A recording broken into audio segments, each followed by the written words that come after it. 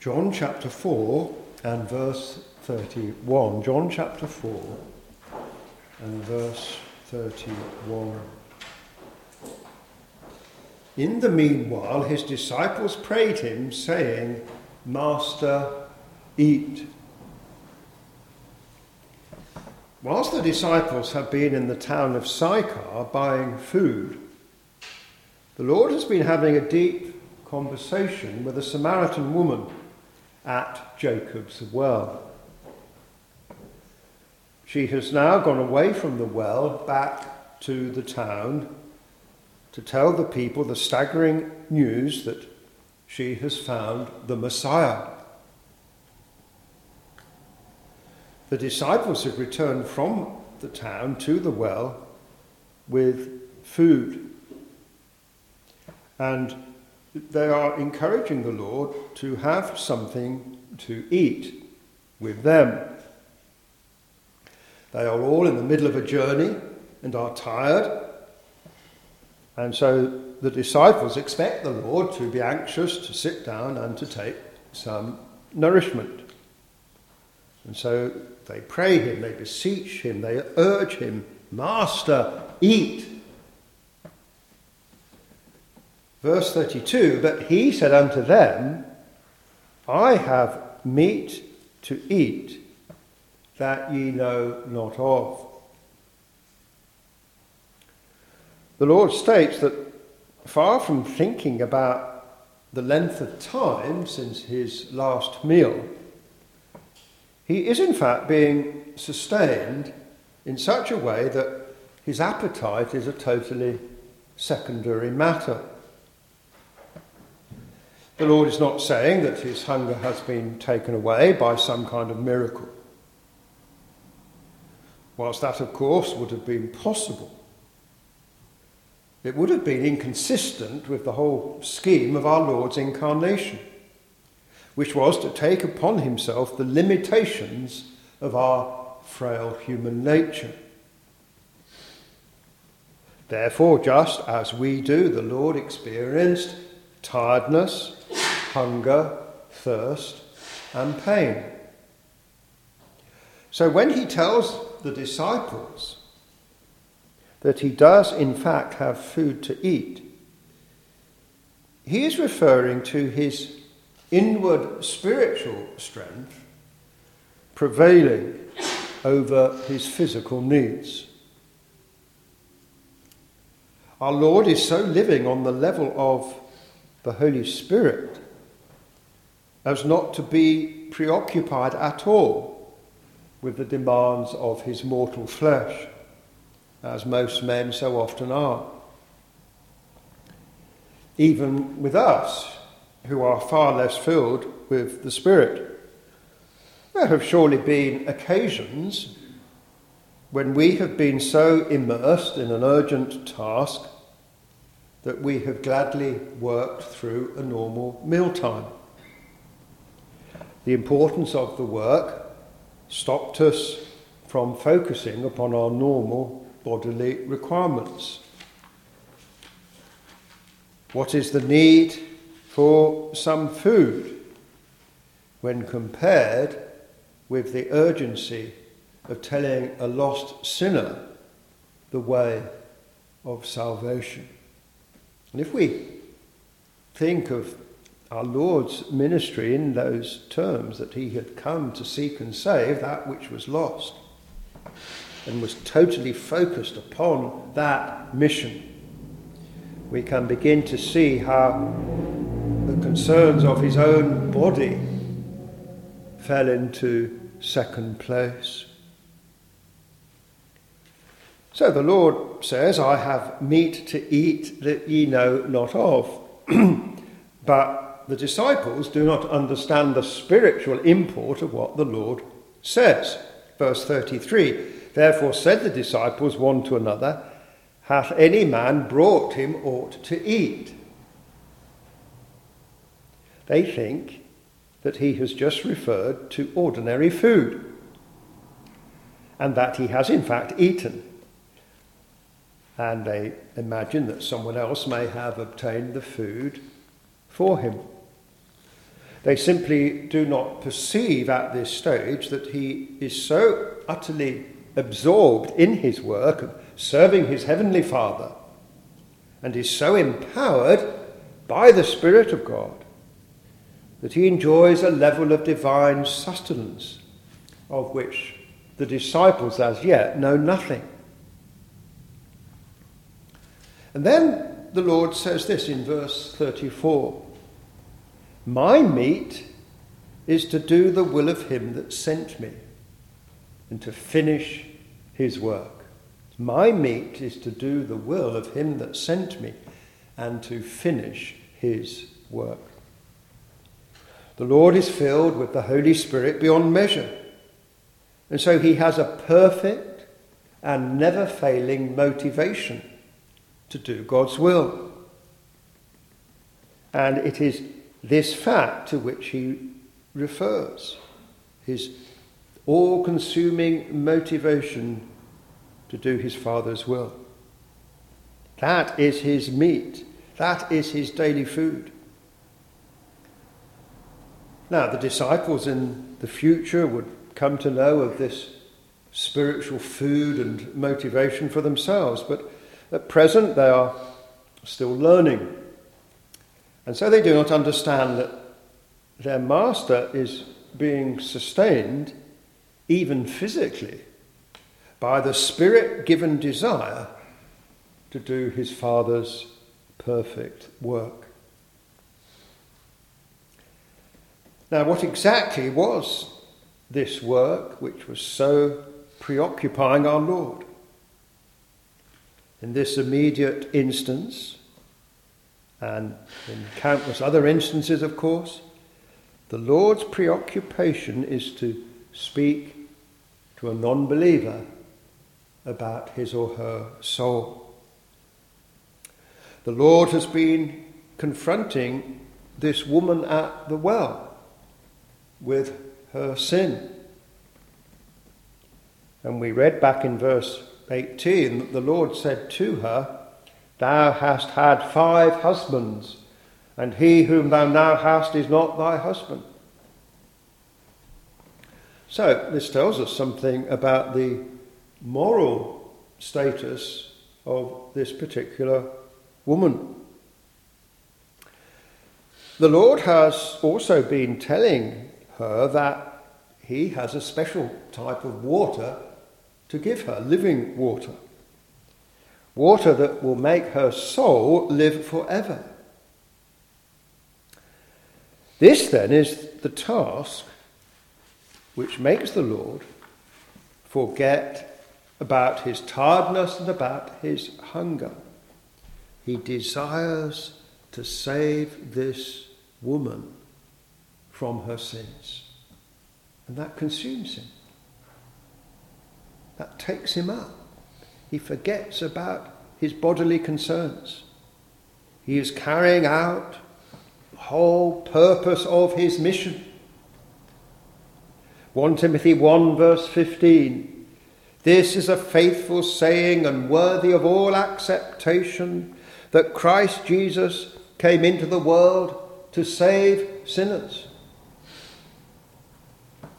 This is why the Lord is speaking to this woman. She is deeply immersed in sin. She urgently needs God's mercy.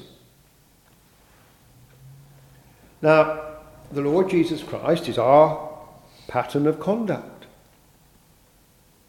And if we are believers in him and indwelt by the same Holy Spirit,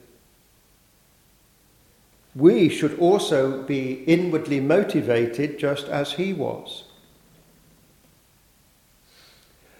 And so we should have this burning desire to be overtaken in the work of saving sinners. There is a danger amongst Christians of looking at the world and saying, "Oh, things are so bad, and we're told in the Bible that things will get worse in the last days," that they withdraw and saying, "Well, the world's given over to wickedness, there's nothing we can do, we'll just faithfully follow the Lord in our own personal lives. And there's a danger of falling into that trap and not having a burden for the lost condition of those around us. So we concentrate on our own holiness, which is very important, of course, and just following the Lord in our own personal lives, but we, as it were, let the world get on with it. Well, let us try and emulate the Lord himself. He could not rest while he saw lost sinners all around him. He came to save them. He says, "My meat is to do the will of him that sent me and finish his work." So each of us has to ask the overriding question: is my desire and preoccupation to do God's work? Do I have an all-consuming commitment to the service of Christ and the salvation of lost souls? Now, this, of course, does not mean that all are called to the public ministry of God's word, and indeed most Christians are not called to that.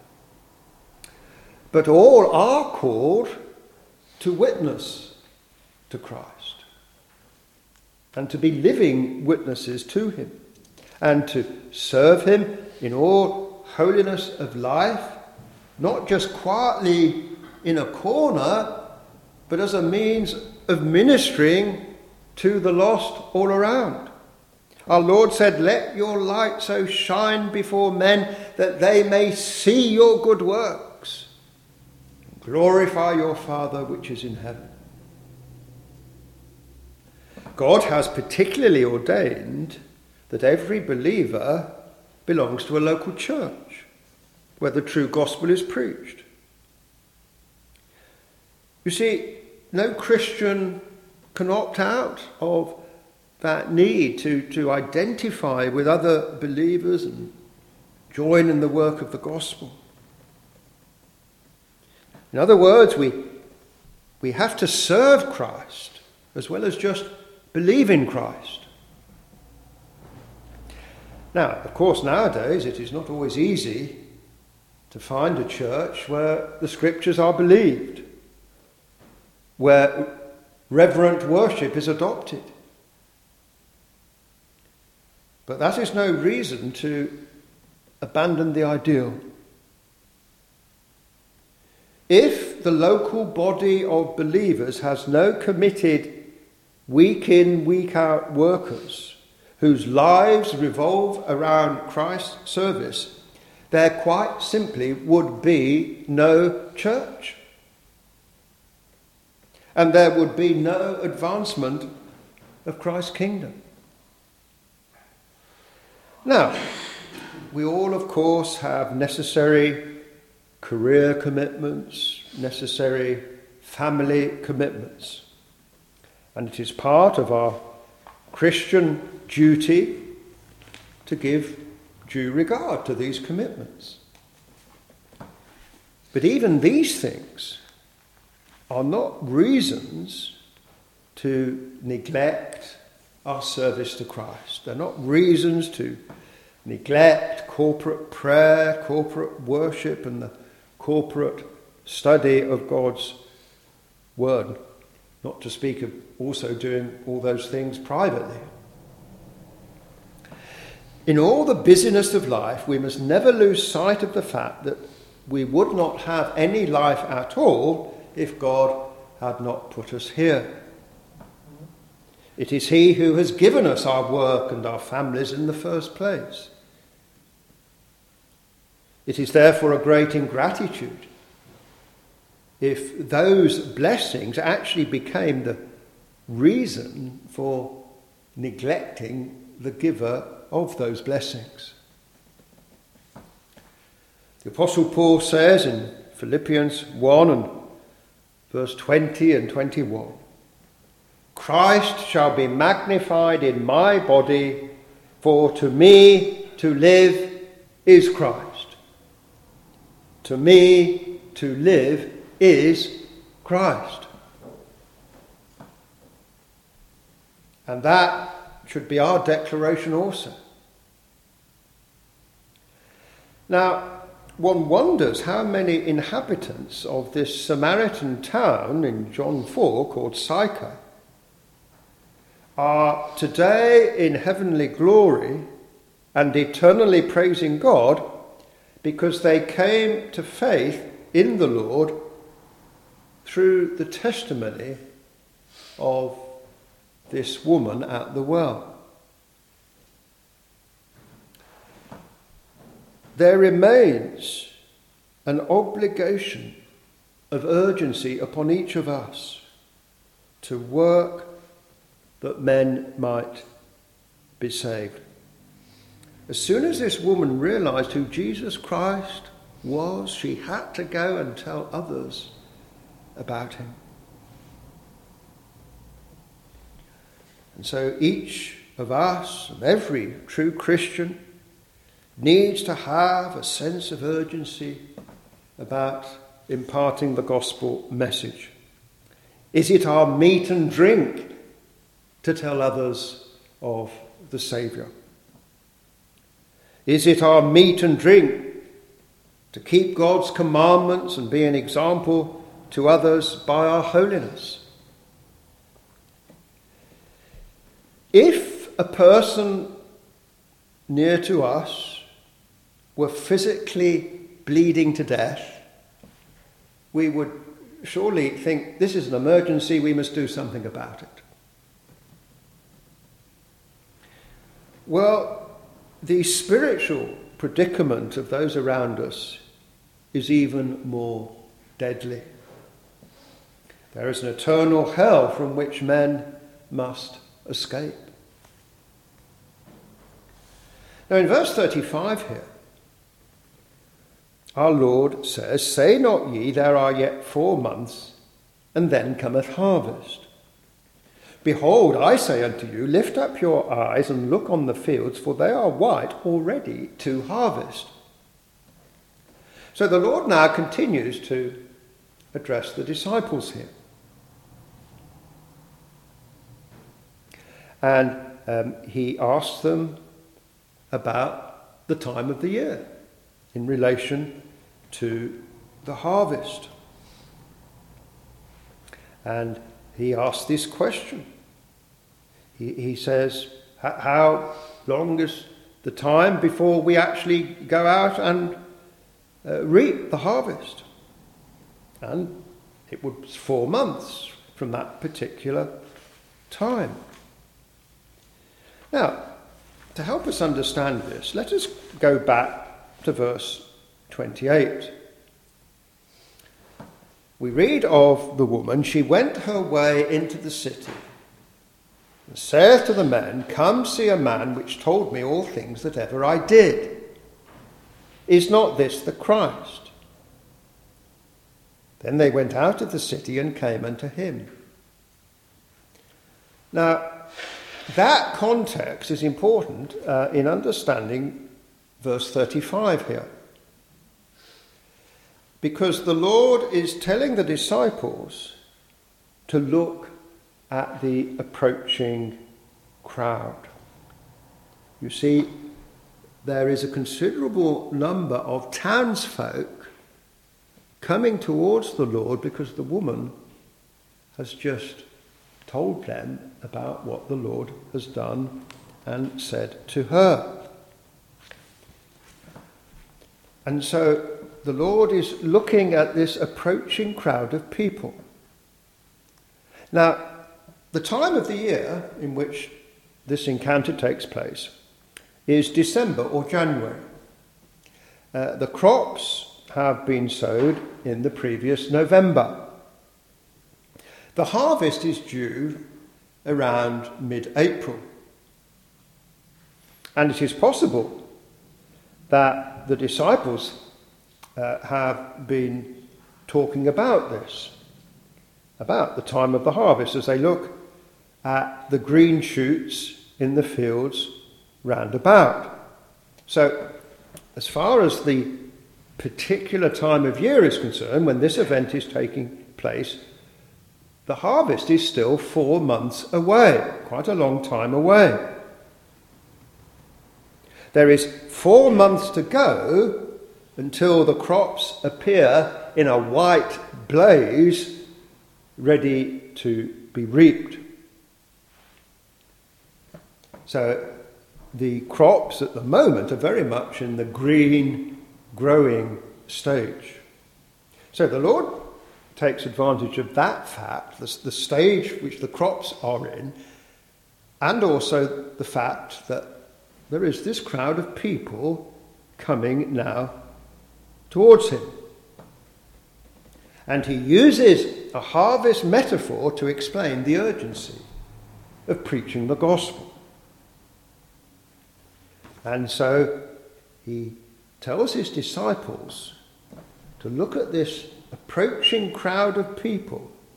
And he says to them, "Lift up your eyes and look on the fields, for they are white already to harvest." Now, if they look around at the fields, he see that they're not white, they're green. They won't be white for another 4 months.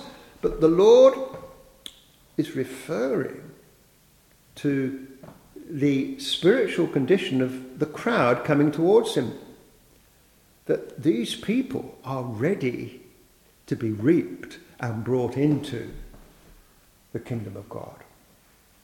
And that is what he means when he says, the fields are white, already to harvest. Now, in purely earthly terms, the harvest is still a long way off, but there is a spiritual harvest which right now is white and ready to be reaped. Because approaching them are these people of Sychar, in whose hearts seeds have been sown by the Samaritan woman. And these seeds are the words of God's truth. Now, the Samaritans did reject most of the Old Testament prophets, but they did nevertheless have the law of Moses. And so even from the law of Moses, they were prepared for Christ's coming because of their knowledge of the first 5 books of the Bible. And so if we look back at verse 25, we see that the woman saith unto him, I know that Messiah cometh, which is called Christ. When he is come, he will tell us all things. So even this Samaritan woman knew that the Messiah was expected. And even the Samaritans obviously see the coming Messiah as a teacher rather than as a political ruler, because she says in verse 25, when he is come, he will tell us all things. So she has an insight here which many of the Jews did not have, because they were looking for a political ruler who would cast out the Romans. But this woman at the well knows that the Messiah will be a teacher. Now, if we go back to chapter 3 and verse 23, we are told that John also was baptizing in Enon near to Salim, because there was much water there, and they came and were baptized. Now, those place names there in John 3:23 refer to locations in Samaria, and Salim may well have been near to Sychar. So it is a fact that Samaritans have heard John the Baptist preach. Perhaps even these citizens of Sychar had already been prepared to receive the gospel by hearing John preach. So, by Moses in his writing of the first 5 books of the Bible, and by John the Baptist in his preaching on the Lord's imminent appearing, precious gospel seed has already been sown in the Samaritans' hearts. And so that is why the Lord says to the disciples here in verse 35, I say unto you, lift up your eyes and look on the fields, for they are white already to harvest.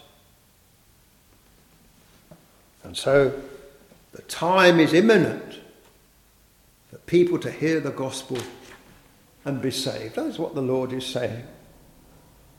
And he goes on in verse 36, and he that reapeth receiveth wages, and gathereth fruit unto life eternal.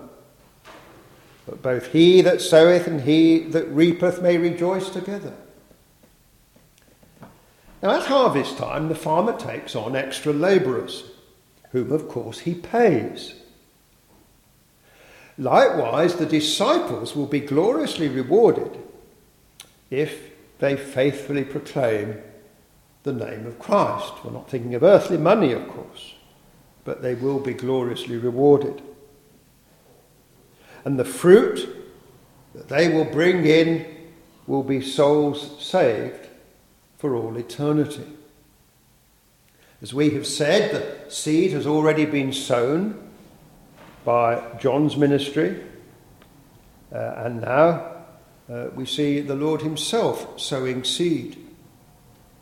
And all of this is a consolidation of the groundwork done by the Old Testament prophets. And as we have just said, even these Samaritans benefited from the first 5 books of the Bible, the works of Moses.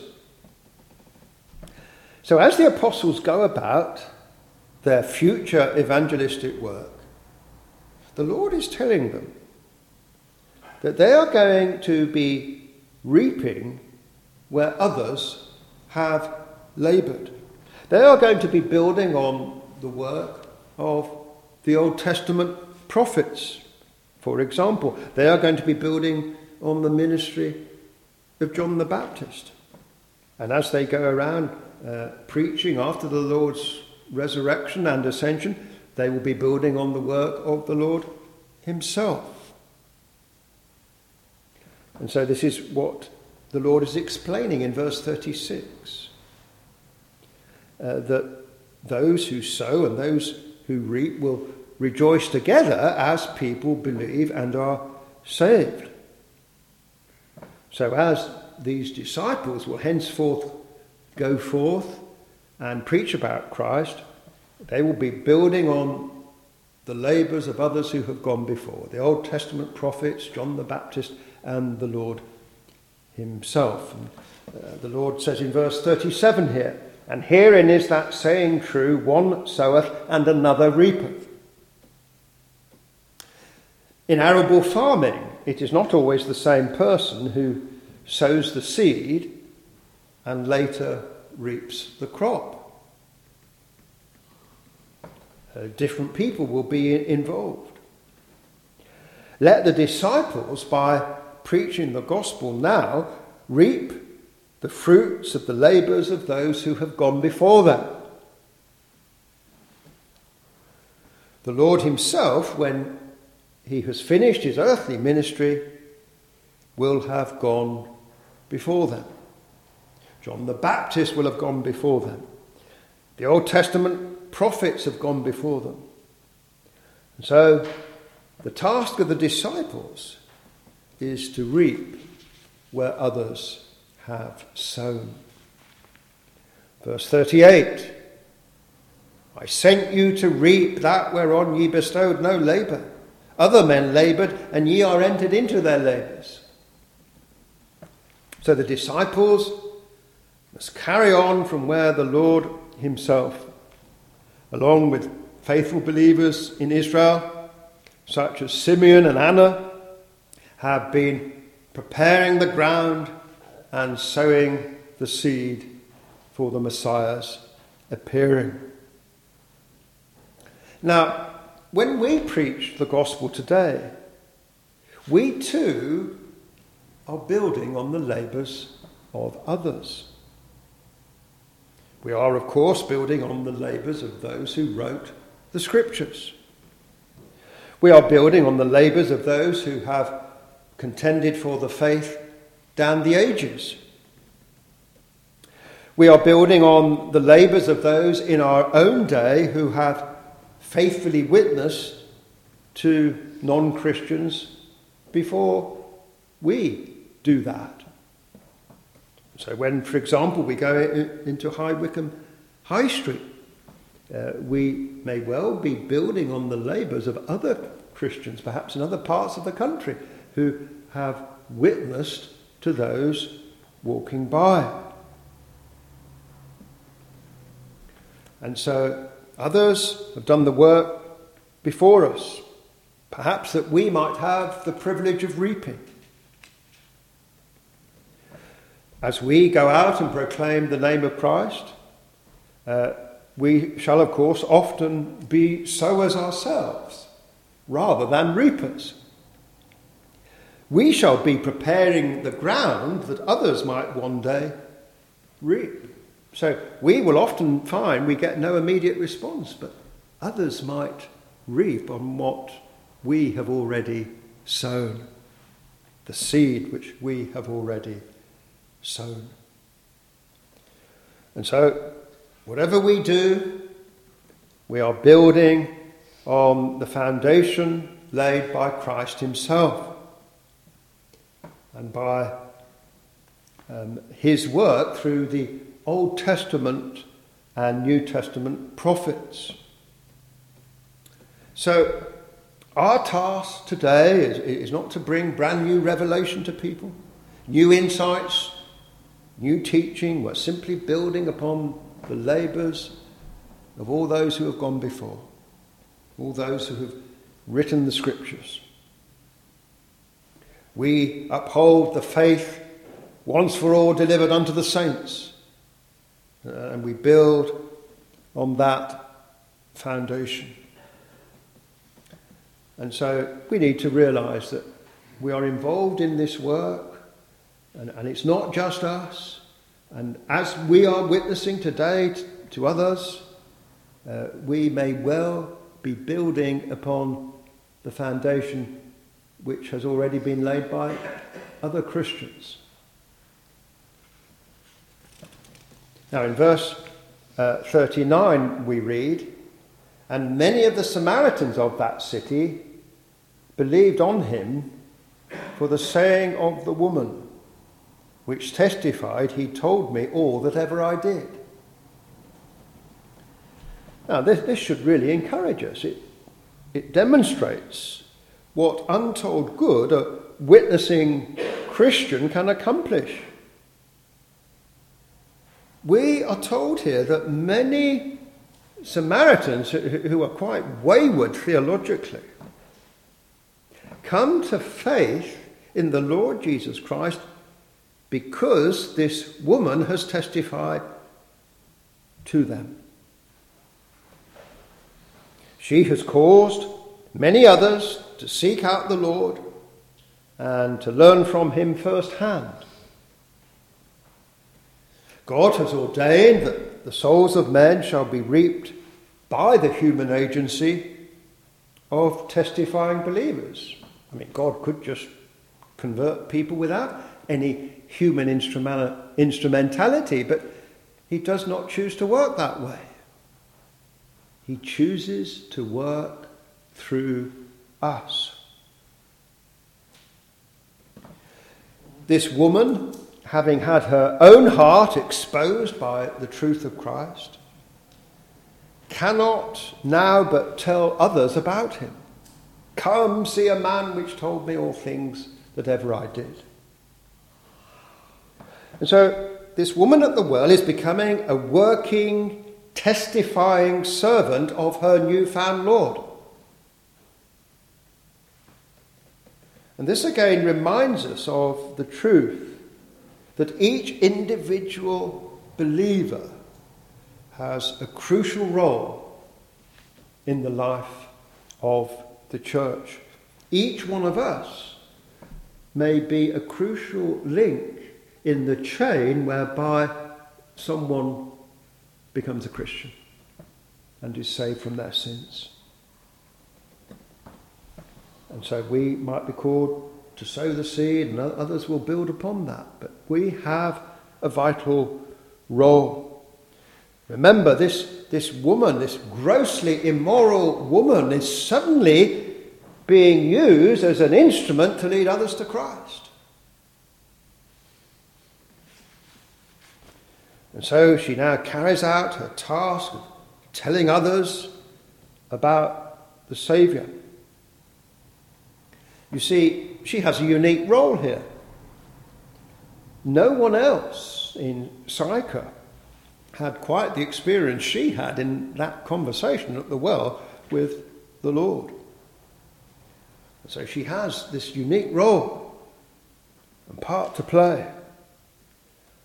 And so it is with each one of us. There might be a specific individual, and it's only us that God can use to bring that individual to know the Saviour because of our particular association with that person. And so, whilst of course most are not called to full-time preaching, that does not mean that the ordinary believer, in inverted commas, is not involved in this great task of spreading Christ's truth. Each one of us can be used mightily in the furtherance of God's kingdom by witnessing to the lost and by contributing to the life and growth of the local church. Just being present at a church meeting can make so much difference in respect of others being encouraged. That is one more person praying, one more person increasing in his or her knowledge of the Word of God. One more person setting the example that the honouring of God is more important than any other human activity. Here is a public identification with Christ. When we gather here, we gather at public meetings. The door is open. Anyone can walk in. We are publicly identifying with Christ. It's not a closed meeting. Let us never forget that we are saved by Christ in order then to be his active servants and to work in his church. And notice how quickly this woman at the well changes from convert to active servant, an active worker. As soon as she is converted, she takes up the role of working and witnessing to others. And we need to learn from this, never to lose sight of the urgency of being a witness to Christ, to the lost all around us. As we read in one of our hymns, men die in darkness at your side, without a hope to cheer the tomb. Take up the torch and wave it wide, the torch that lights time's thickest gloom. Men are dying at our side. We cannot stand by and do nothing. As the Lord tells the disciples here, we must look at the potential harvest around us and get on with the work. The hundreds of thousands who will be in London on Saturday to celebrate that wickedness, they are people who need saving from their sins. The Lord here is teaching us to have a right focus for our lives, to be focused upon his service. Are we so consumed with zeal that we forget the earthly concerns which normally preoccupy most people? Remember, our Lord said, "My meat is to do the will of him that sent me." And may we emulate our Lord in being consumed with the Father's service. And may God help each one of us to have a burden for the lost and to do whatever we can to lead them to the Saviour. Amen.